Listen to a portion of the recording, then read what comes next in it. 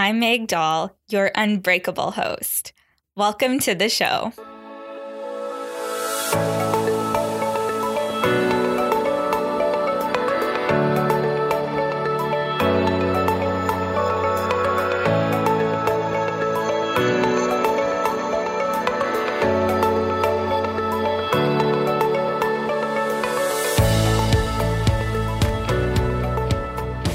Hey everyone, and welcome back to a brand new episode of the Unbreakable You podcast. I'm so excited to dive into today's episode with you because we have an awesome guest. Cassie Aurora joined me to chat all things astrology, energy medicine, and also share how she used astrology to overcome her eating disorder and return back home to herself and live this life of freedom that she does today. So Cassie is one of my go-to ladies when it comes to astrology. So if you're interested in diving into astrology and getting to know yourself better, I highly recommend Cassie's work. She actually did a birth chart reading for me, and it was so fascinating, so many takeaways, and we weave some of my birth chart into today's episode. However, it's mainly about Cassie and her journey overcoming eating disorders, and I know you ladies are going to have so many takeaways from this episode, but also just leave this episode feeling super inspired, whether or not you're on your own recovery journey or not. You're just going to love Cassie and what she has to say. I love her energy and her vibes. And we also talk about human design, actually. Cassie is a projector. So if you're not familiar with human design, definitely go back and listen to my human design episodes. There's so many fun episodes here. We're already on episode 109. Craziness. I feel like it's probably about time to do another solo Q&A episode maybe. The last one I did, I think, was episode 100. So send me some questions and we'll do another Q&A episode. But in the meantime, let's cut over to this awesome chat with Cassie Aurora. Hey, Cassie, welcome to the show. I'm so excited to have you on with me this week. I know I was on your podcast recently, so it's an honor to have you on mine now. Thank you so much, Meg. I'm super excited as well. So I want to say thank you for having me because I think I accidentally invited myself on initially. But yeah, I'm really, really happy. So thank you for having me. I don't think that happened at all. Not in my mind, at least. I know you reached out to have me on your podcast, and I don't know, I felt this pull knowing that you have a podcast. Well, you're going to come on mine if you're having me on yours, and you're just an absolute amazing human. So I'm really excited to have everyone meet you today. So why don't you start us off with that, sweetheart, and introduce yourself? So I'm Cassie. I'm from the UK. So I basically... Well, in a nutshell, what I do now, because I started off trained in fitness and health coaching, alongside being trained in musical theatre, and did both, which is just so random. But nowadays I work with women, primarily with energy work. So I'm a Reiki master, yoga teacher, astrologer. And I kind of use those things along with tarot to work with women one-to-one to really help them return to themselves. So really getting past the wounding, the layers of stuff that basically aren't them, and help to really empower them to transform their own lives. So this is kind of what I do. How I got there, though, was maybe not just by coincidence, I guess. I don't know if you want me to go into that a bit more. Yeah, for sure. I was just thinking when you said that you really, you know, aspire, and like all of the work that you do really supports women in coming back home to themselves, right? And I was just thinking like, girl, you are speaking our language on this show. So that's what we're always about here. And I know that's why you and I connect so deeply. So I think that if anyone is into the work of guiding women back home to themselves, obviously at one point you probably found yourself very far away from yourself, right? And you had to go through that journey of coming home to yourself. So definitely take us through your story. Share your story with us, Cassie. Thank you. It will be an honor to share my story. So, like most people, as we grow up, we definitely accumulate layers, I think, of stuff that's not our own, you know, through socialization, you know, and conditioning. But, you know, I was born into, already my dad wasn't there when I was born. He was having an affair. So I think literally from like the word go, like even in the womb, I was probably aware of a lot of stuff that was going on with my mum. And my mum did like the very best she could. She was an amazing human, but she really struggled. So we grew up with very little. We didn't have a lot of money at all. I grew up and found out like my mum used to really like starve herself so that we could eat. And, you know, it was tough. And so I actually developed when I was very young, because my mum would work in the home, like she was self-employed. And I developed this habit really of kind of comfort eating. And that's kind of, I think, when my eating disorder even began, like this relationship with food. And so I was a very anxious child. Like I remember being always worried, and I've actually thought it was normal to be worried. And I was constantly worried about people leaving, people dying. It would go to like extremes. Like I would think aliens were coming for me and stuff. Like I know it sounds crazy, but it was really, I was so imaginative. And I always felt like because I was really empathic and I could see spirits and talk to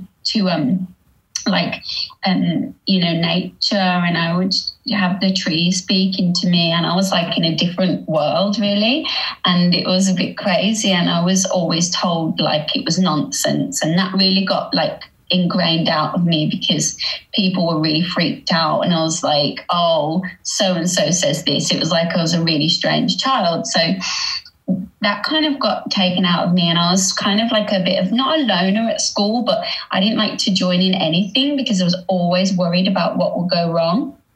And also because I comfort ate, I was really overweight as a kid. I didn't do much movement, and it's not because I didn't know about fitness or anything. It was like I was a kid and I enjoyed playing music and painting and sitting down, like, and being in my imaginary world. And so then as I grew up, I really got into music. That was my thing. And it was the only point, and it makes sense now because I'm a projector. As your listeners will know, in human design, if they're projectors, when you get recognized, it's really the only kind of conditioning or like recognition you get. So that's the affirmation that, okay, I'm good at this, so I'll do it more. And so with music, I was really gifted at it, and I was recognized as an actual human being, not as like the fat girl. And that, because that was my identity at school. I was not seen because I was essentially overweight. You know, I had two close friends and they really valued me. But I just got stuck into my work, and I fell into like an overachiever, perfectionist kind of mind. And I went to like a really like a grammar school in England. They have schools for like, you have to pass an exam to go, and everything was like really in this overachiever mentality, and really ran through life anxious and attached to so many patterns of just what I did, and I was never still. And then when I was about 11, I really started to notice like boys, and my dad wasn't around, so I had a thing around needing the affection of men. I didn't know that at the time, and everything I was doing perfectionist wise, with my schoolwork and my music and being really extraordinary at these things, was really to try and get my dad to see me, and really only realized that maybe like when I was like maybe 3 years ago in therapy. I still never really had made that connection, because I've always been really obsessive about everything I do. It's probably my Scorpio. So yeah, and then when I was 11, I really started to notice the difference, that I was overweight and, you know, everyone else wasn't, and there were boys and I liked boys. So I said to my mum one day, Mum, like, my mum was always dieting. She had a thing around food. She was also an alcoholic, you know, and so that was something else that was kind of going on. And we never saw it. She did her best, but it was going on.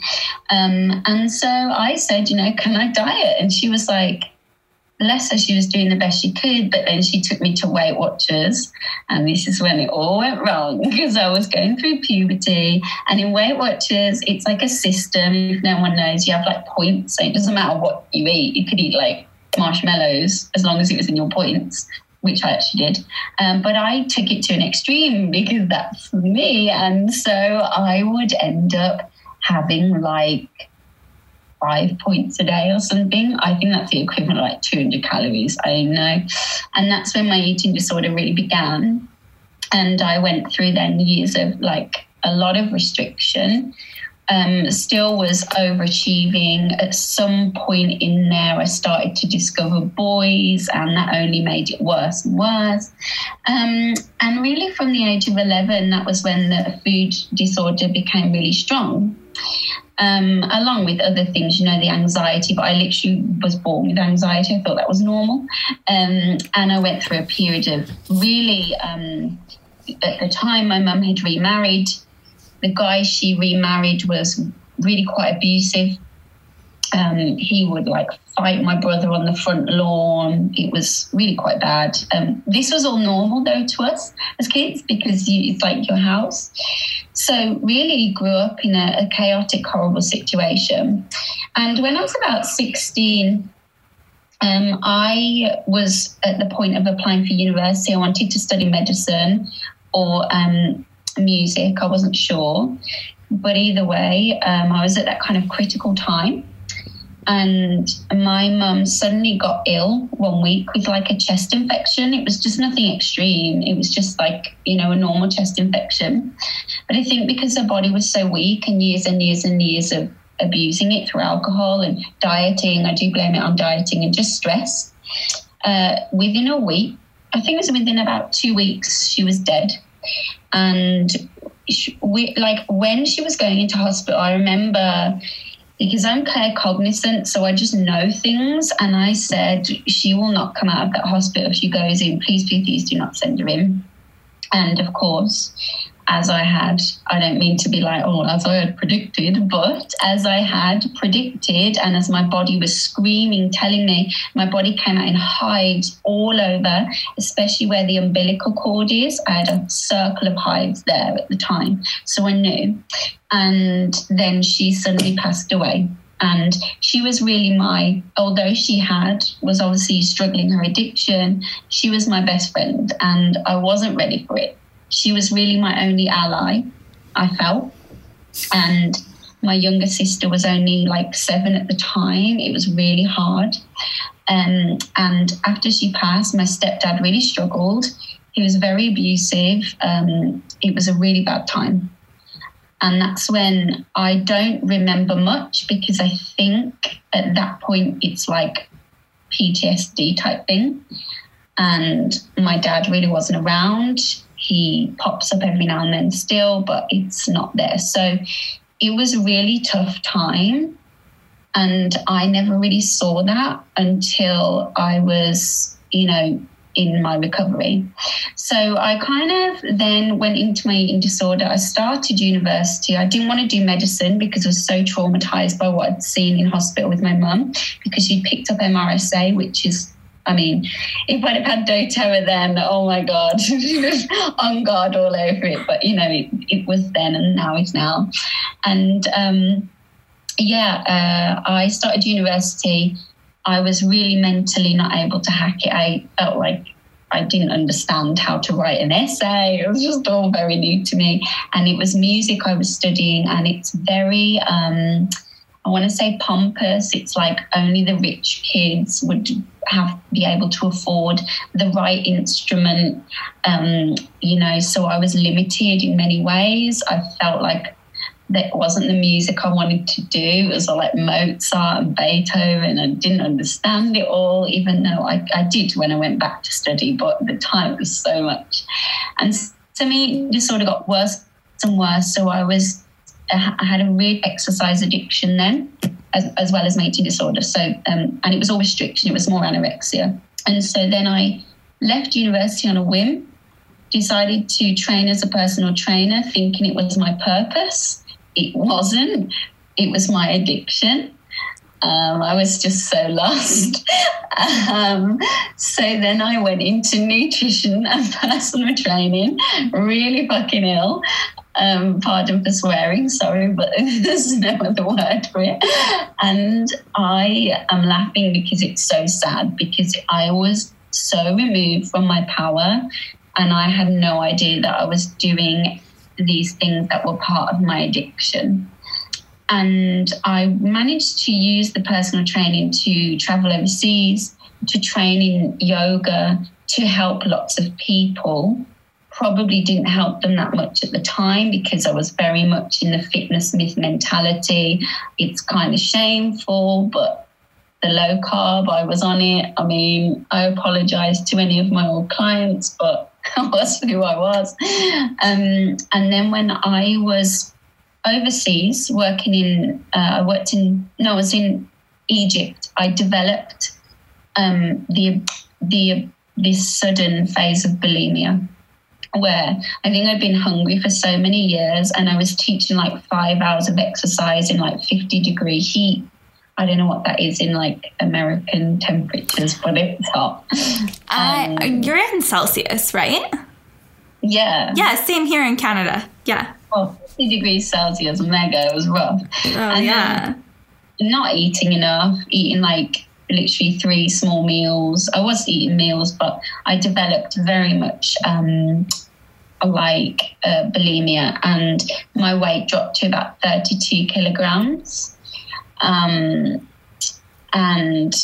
I got more and more poorly. I went then to Tenerife, and I'm going to be really real about what happened, because I think people need to know like the desperation of, you know, how bad bulimia can be. And I just want to let people know that there's no shame around this. But I was making myself sick with a toothbrush. That was how I'd make myself sick, to make my gag reflex go.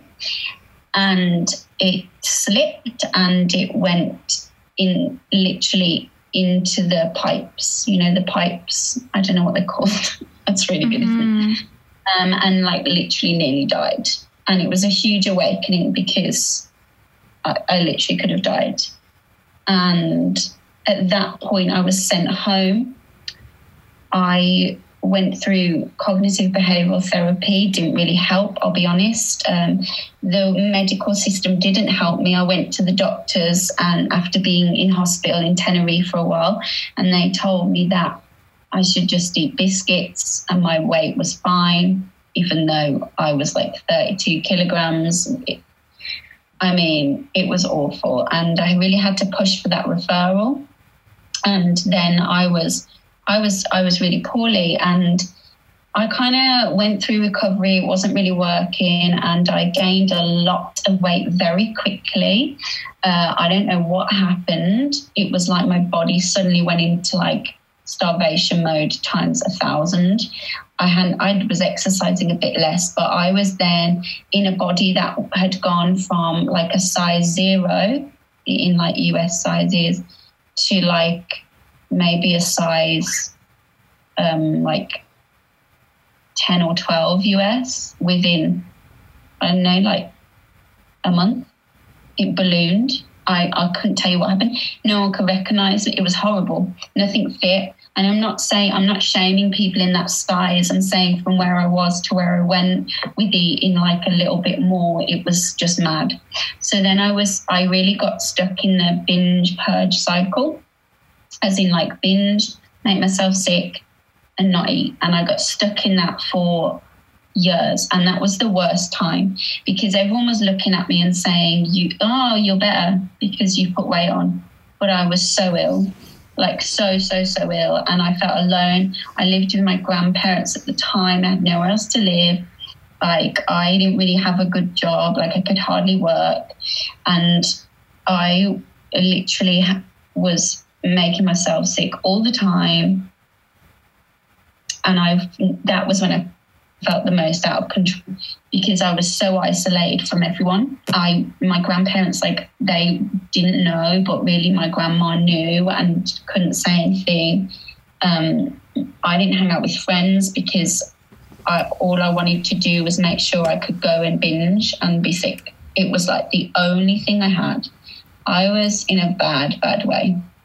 And so then I got gradually better, and I was still in exercise addiction, but slowly I got better, and I found the Reach approach, which is a therapy in the UK. It's based in psychotherapy. It's clinical psychotherapy, but it's super spiritual. It's based in shamanism and Buddhism, and it's like root cause. So it's really where my journey began.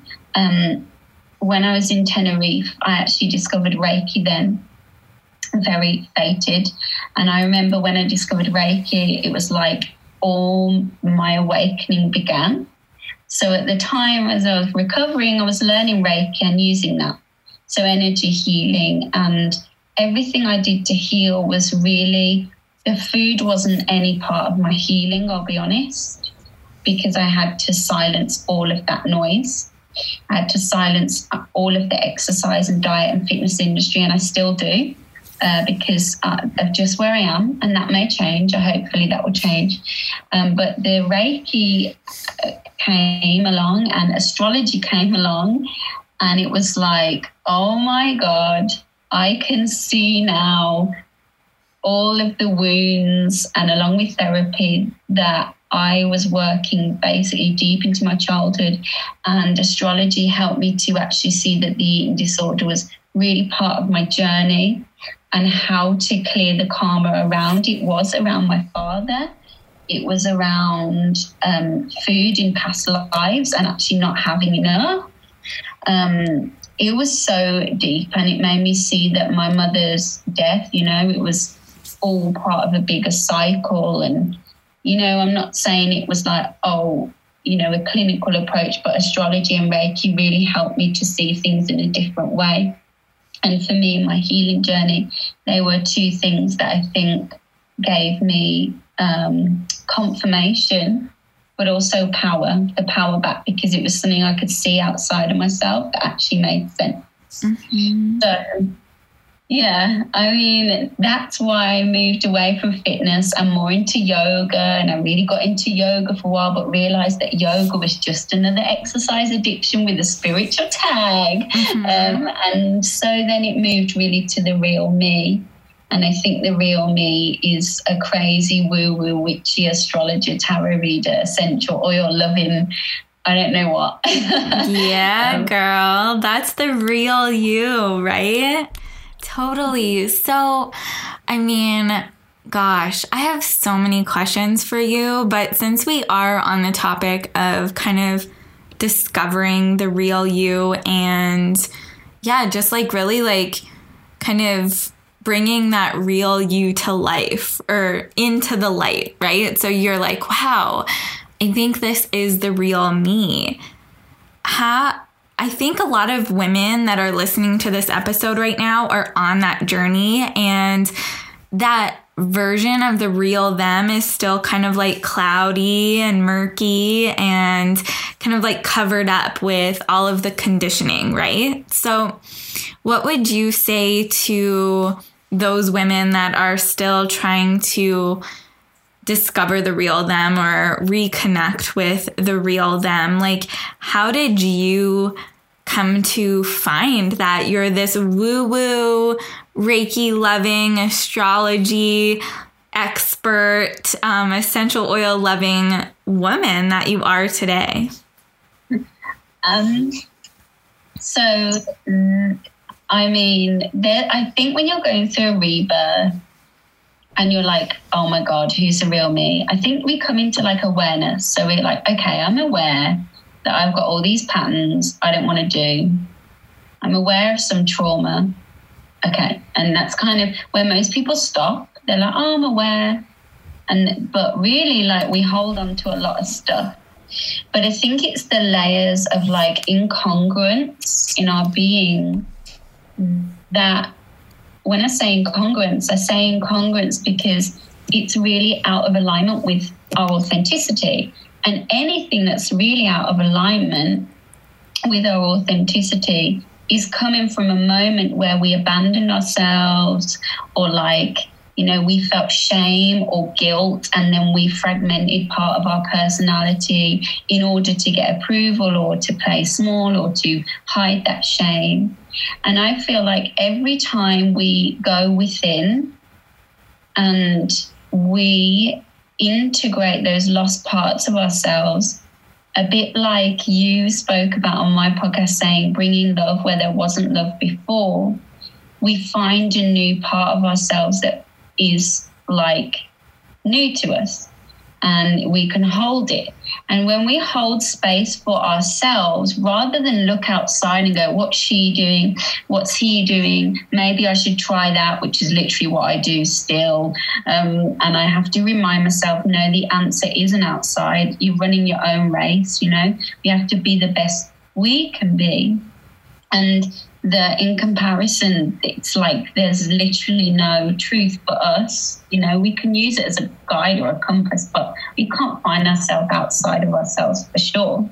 So having our own practices that are our own, they can be any of our own. You know, it can be smelling an oil, it can be using astrology, it can be walking in nature, whatever our practices are that help us discover who we are. I think it's important we just be patient and keep applying them, and know that change is a process and it's not an event. It doesn't happen, you know, overnight. So if we're thinking, oh, you know, where am I headed? Who am I supposed to be? Really, who you are is not even what you do. It's just who you are.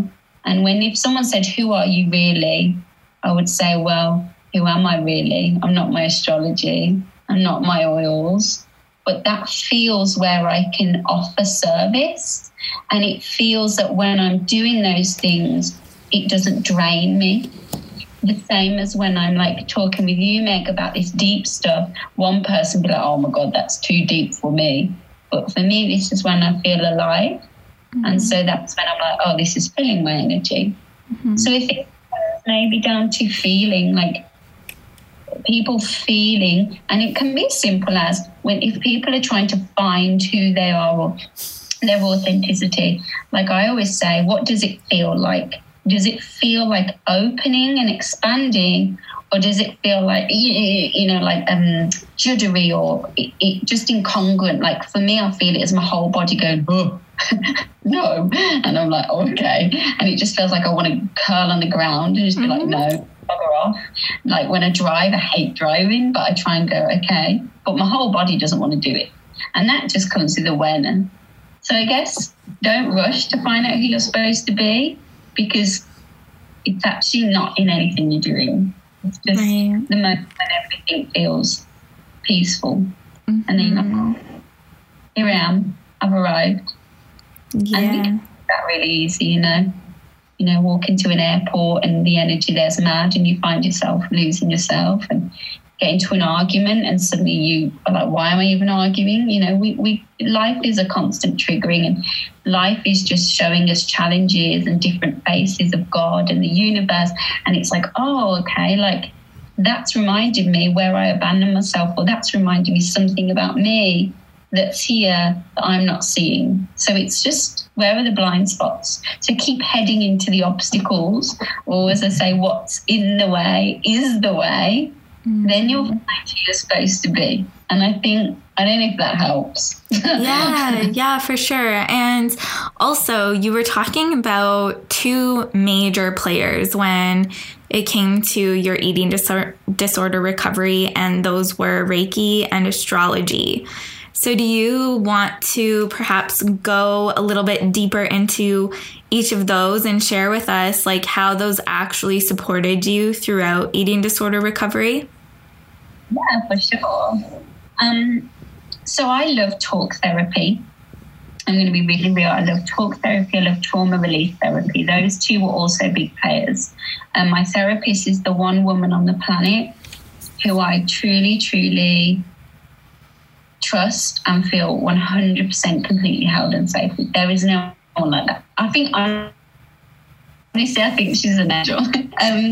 But before that, Reiki, when I was really, really, really ill, like, Reiki is just energy healing. And so when we don't have the words, and that's really important, because I think with eating disorders, if you've got an eating disorder and you say, oh, I haven't had any trauma in the past, big, I mean, you will have had some, 100%. But say you'd had no trauma and you just had an eating disorder, that's like a trauma in itself, right? And the body, I don't know if anyone's read Dr. Peter Levine's In an Unspoken Voice or The Body Keeps the Score.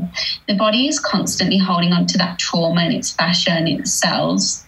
And Reiki gives the body the voice, I think, because it helps us release those energetic blockages and open up those channels that are holding on to incongruence. And energy healing, it's been shown that with heart coherence, so the heart coherence of the Reiki practitioner, say, me as a Reiki master, my approach to the client is the most fundamental thing, because when we bring that energy to the cells of the body, has the ability to actually take incoherent cells, so those will be cells that are going, and they're in a mad way, and bring them into coherence.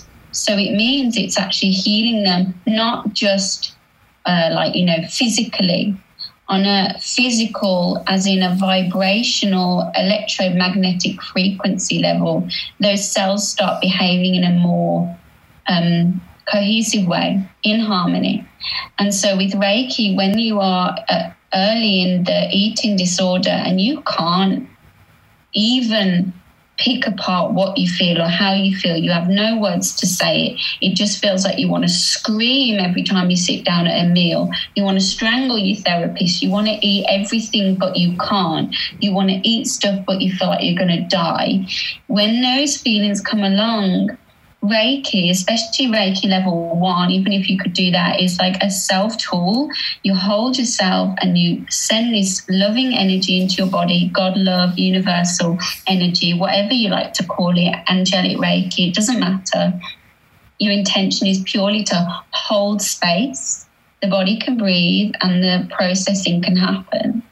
And then as I evolved as a practitioner, and I got my Reiki master and I work with people now, and it's very shamanic, my work. It's really moved just to broad energy healing. We are sending into the past.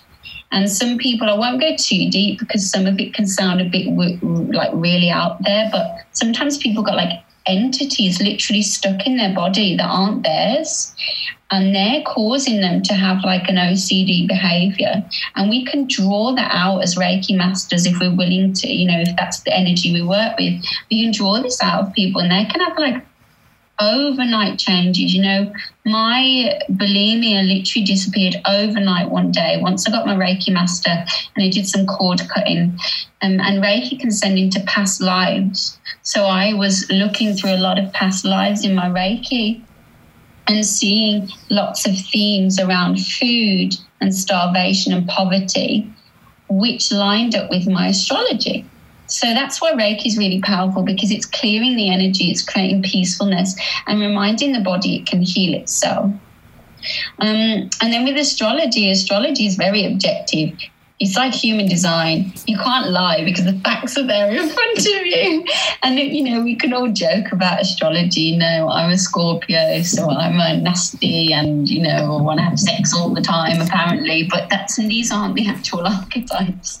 They're just joking. But when I study mainly shamanic astrology, but I know modern and Vedic, but it's about the schools that we're in this life. So, like, you're Gemini, you have strong Gemini. See, part of your mystery school is to actually have fun and explore ideas and talk and share, and that's part of your mystery school.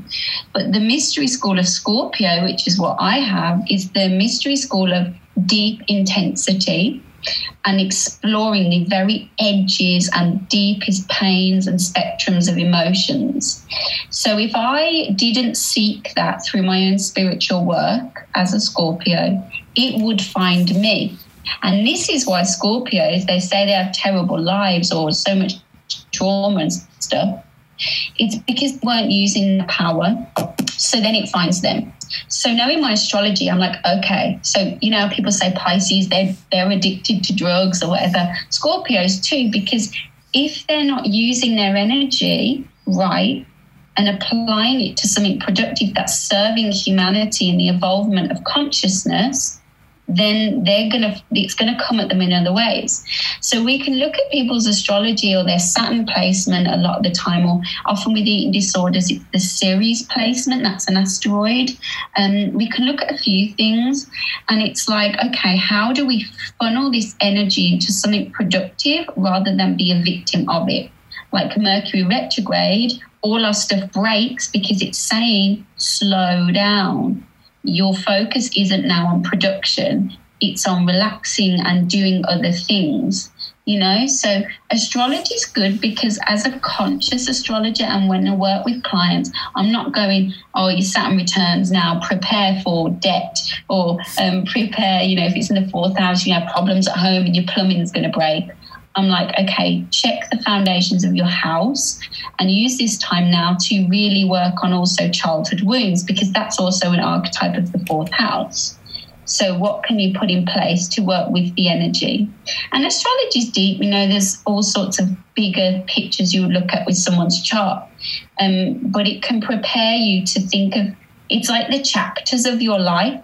And, you know, there's chapters where you might work more on raising children. There's chapters where you might work more on career. But say you weren't aware of that and you were like, I want to have my career and have the kids and do it all, which I'm saying is fine. But sometimes it's not the season. And then it all goes a bit tits up and you feel awful. You feel out of sync. It's because you're not going with the rhythm. And it's not that your astrology defines what you do, but it will definitely find you in ways that maybe aren't pleasant if you don't use it to evolve your soul. Because all astrology is really, and like Jyotish is like the Vedic astrology, means light of God. So it's God showing himself to you through your human experience. How you use it is up to you. You can either evolve or stay the same, but astrology cycles. So we'll just come back and remind you, like, my eating disorder came back over and over and over and over and over and over again, because in different ways, just like because of that cycle happening in my chart. And I was in that cycle of my astrology. And the minute that Pluto and Saturn met in the sky, there was a big catharsis, which happened like 2 years ago when I really just plowed forward. So I knew that was coming, but I've still had to work with it because we're not out of the woods yet. And it's just stuff like that helped me. And the more I work on my relationship with my dad, it's linked to that, the easier my eating disorder becomes. So yes, you can say that's just because it's childhood trauma, but it helps me to see astrologically. And I think it helps other people too as well. You know, we can see anything through their chart. And it really helps us to see it objectively in a way that's like, you know what, I'm not a victim. I've actually, you know, I'm not a victim of this. It's more like, okay, what can I do about this? And so it moves us from victim into the problem-solving mode, you know, and that can help in itself, I think. And if that helps. Oh, yeah, definitely. And it's so cool how these things like Reiki and astrology can be so helpful for eating disorder recovery, yet traditional eating disorder recovery obviously like doesn't include these things. But I think both you and I have had that experience of going through traditional eating disorder recovery and then, you know, like kind of recovering and things like that. But then when you dive into the spiritual work and the deep, deep inner work, that's when all things change. And I'd be super curious. I know you and I are having a astrology session together, and I'm so excited to learn more about my chart. And I just really love and admire like the wisdom that you have about your journey and being like, okay, so astrologically, this is what was happening in my chart. And then kind of relating that back to what was happening in your life. And I want to do that. I want to be like, okay, so this totally makes sense as to why I was moving through this at this time, and kind of like, you know, relate that to what was happening in my chart at that time. So that's super exciting. And you brought up Saturn a few times. So how does that relate into things? I know it's like something that's brought up quite frequently, and you yourself just brought it up multiple times. So can you maybe elaborate a little bit more on like what is the significance of Saturn in your chart? So I'll preface by saying I'm actually doing some research on eating disorders and astrology. And I'm in these weird, nerdy astrological groups. But I put a post out saying, I'm doing some research, blah, blah, blah. If you have anything, you want to share your chart and your experience. And there are some themes that come up. And I was surprised, actually. So many of the astrological communities had eating disorders, which is really interesting. Because I don't think we find these things through just willy-nilly. I think we find them through crisis, and that's useful to know. But by the by, Saturn is really interesting, and it really, so in a nutshell, Saturn is the archetype of truth, foundations, responsibility, duty, limitation, blockage, karma. It's the old granddad of the skies, and he is also responsible for when things come into 3D human form. So what we often see in a person is their Venus, their Mars, their Sun, their Moon. That's what we see. But we don't often see their Pluto, their Uranus, their Neptune, which are big players, and they do have an effect. So Saturn really is like the gatekeeper of the unconscious into the 3D, what we see. And he does a lot more, but I'm trying to keep it brief. We could probably talk for 3 hours on Saturn. But he's the old granddad, and he's the one that says you can't do anything half done. Wherever he is, he will make it hard for you. You cannot cruise there. He will bring limitation. You know, he's really a big player. And Saturn, we go through cycles with Saturn. So the bigger ones are the Saturn square, the Saturn opposition, and the Saturn return. The Saturn return is where Saturn is returning to the moment it was when you were born. And that happens around the age of 28 to 32. I just had mine, and even though I prepared for it as best I could, it still came with a bigger test. So an example is where it sits in your chart is the area of life. So a lot of people with eating disorders will have Ceres or Saturn either in the first house, second, 8th, 6th, sometimes 12th. And so Ceres is also playing around there, and Pluto, they're kind of all happening, and sometimes Mars. But with Saturn, mine was in the second house. The second house is finances, it's food, it's resources. So when it came along, I prepared for it. I had also, mine's been like double bad.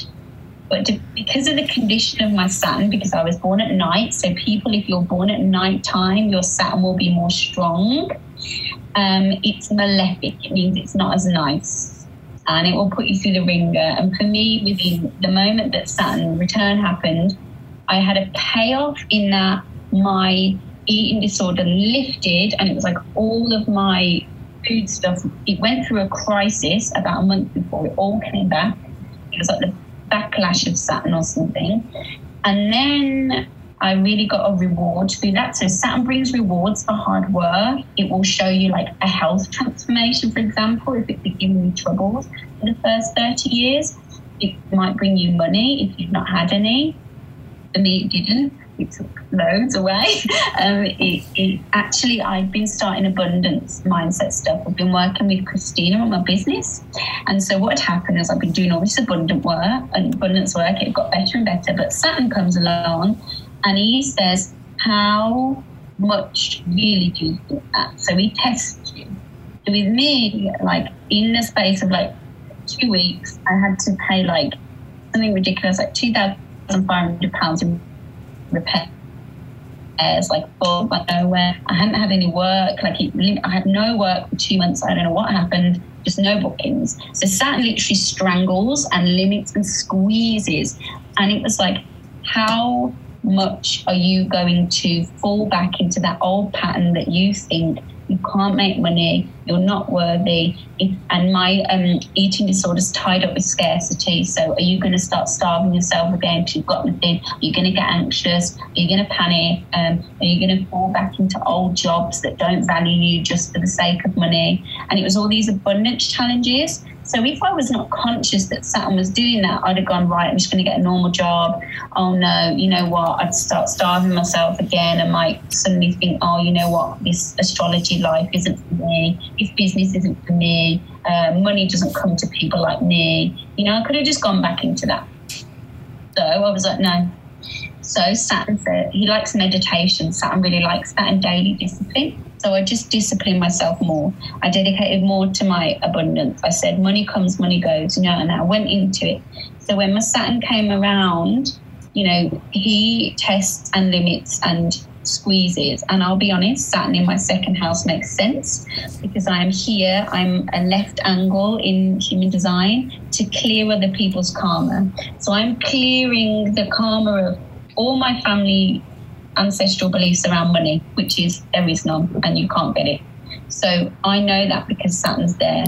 And then we can look at our Saturn and where it sits, and that's where we can clear our karma, and that's where it brings gifts. So if I clear that karma, abundance comes. We also look to the opposite of Saturn. We kind of look at a few things, but working on your Saturn karma, I did a blog post on it like a few days ago. It's really powerful because it kind of like, for some people, it can be around their parents, and it's just like if their mom is a test, you have to unconditionally love them if that's your Saturn placement, even if they're vile. So it's really hard. So it really depends, Meg. Like, yeah. Yours is it in the 12th house? Yours? Yes, mine is in the 12th house. That's why if you saw me glancing down while you were talking, I was like, I need to pull mine up just to see for personal reference where mine was at. So it says that mine is in Aquarius and in the 12th house. Okay, so it's not, so you're about to have yours. I am? What degree is it in Aquarius? Oh gosh, I don't know. I don't think it says on my little co-star app. I'll have to get back to you on that. March, you'll get a flavour of it for 4 months, and then it will come back to me and I'll have it all for a bit for you, and then you'll get yours again. But it's going to be good, yours, because it's, look at you, it's with Jupiter, and it will probably be a little bit more good. In the 12th house, Saturn is, like I say, you know, eating disorders. It's usually something that's Saturn in the 12th. But again, you've chosen to take yours. It's a perfect example. My ex has the exact same placement as you. He just chose to bury his head in the sand and not deal with it. His Saturn in the 12th, which is all about, it can be like depression, apathy, addictive tendencies, It's like the archetype of Pisces. So it's also to do, addiction, self-destruction. It's the house of self-undoing. And Saturn there is like going to make it worse for you. So but interesting. Also through that, and you can also feel like a bit of an outsider with it in Aquarius in the 12th house. But it can. The great thing about that, Meg, is you've chose it to actually become very evolved and actually serve humanity through your own suffering, which Saturn will really like. And he's very likely to come and because it's 12th house, you also want to help people less fortunate than you through service, which is 6th house. And I don't mean less fortunate like, poor unfortunate souls, I mean like, those people that need you. And also having a small pet and caring for a pet is your karma. So you're doing your Saturn work. Well done, Meg. A big tick for you. Wow. Very fascinating, hey? So, but you've done the work, so your Saturn return will bring rewards. He wouldn't do the work of his, and it has not been nice for him. Okay. I'll say that. And I don't mean that like, bad on him, but it's just it's just the way it is, right? Yeah, and it brings rewards if you do the work. So this is what you know about your Saturn placement, because it can make your life so much easier. Gosh, Cassie, I feel like you and I could chat astrology, Reiki, inner work, all things woo-woo forever. So it's sad that the podcast is coming to an end. I honestly want to keep continuing to talk to you, but I also know that our time change is very different. You're in London, right? Or you're in the UK? Yeah. So it's evening time there. So unfortunately, we're going to wrap up the show, but I do want to, first, I was going to say I am going to include your blog post in the show notes. So if people's ears kind of perked up about that blog post, they can go check it out there. All of your other links are linked up there. But if people want to jump on Instagram right now, where can they find you? Because you're one of my favorite people over there. Thank you so much, Meg. You can find me at Cassie Aurora Coaching. It's pretty simple. Super simple. And I share all my content on there. And I have a podcast, Modern Goddess. So such a good podcast too, by the way. I love it. And one last question before you go. I ask all of my guests this. What does it mean to you to be unbreakable, Cassie? Oh gosh, Meg, this is a tough one. Okay. I didn't think about this properly. To never abandon yourself and to always choose love. Mm-hmm. I love it. I love you. Thank you so much for coming on this week's episode, hon. I love you too, Meg. Thank you so very much for having me.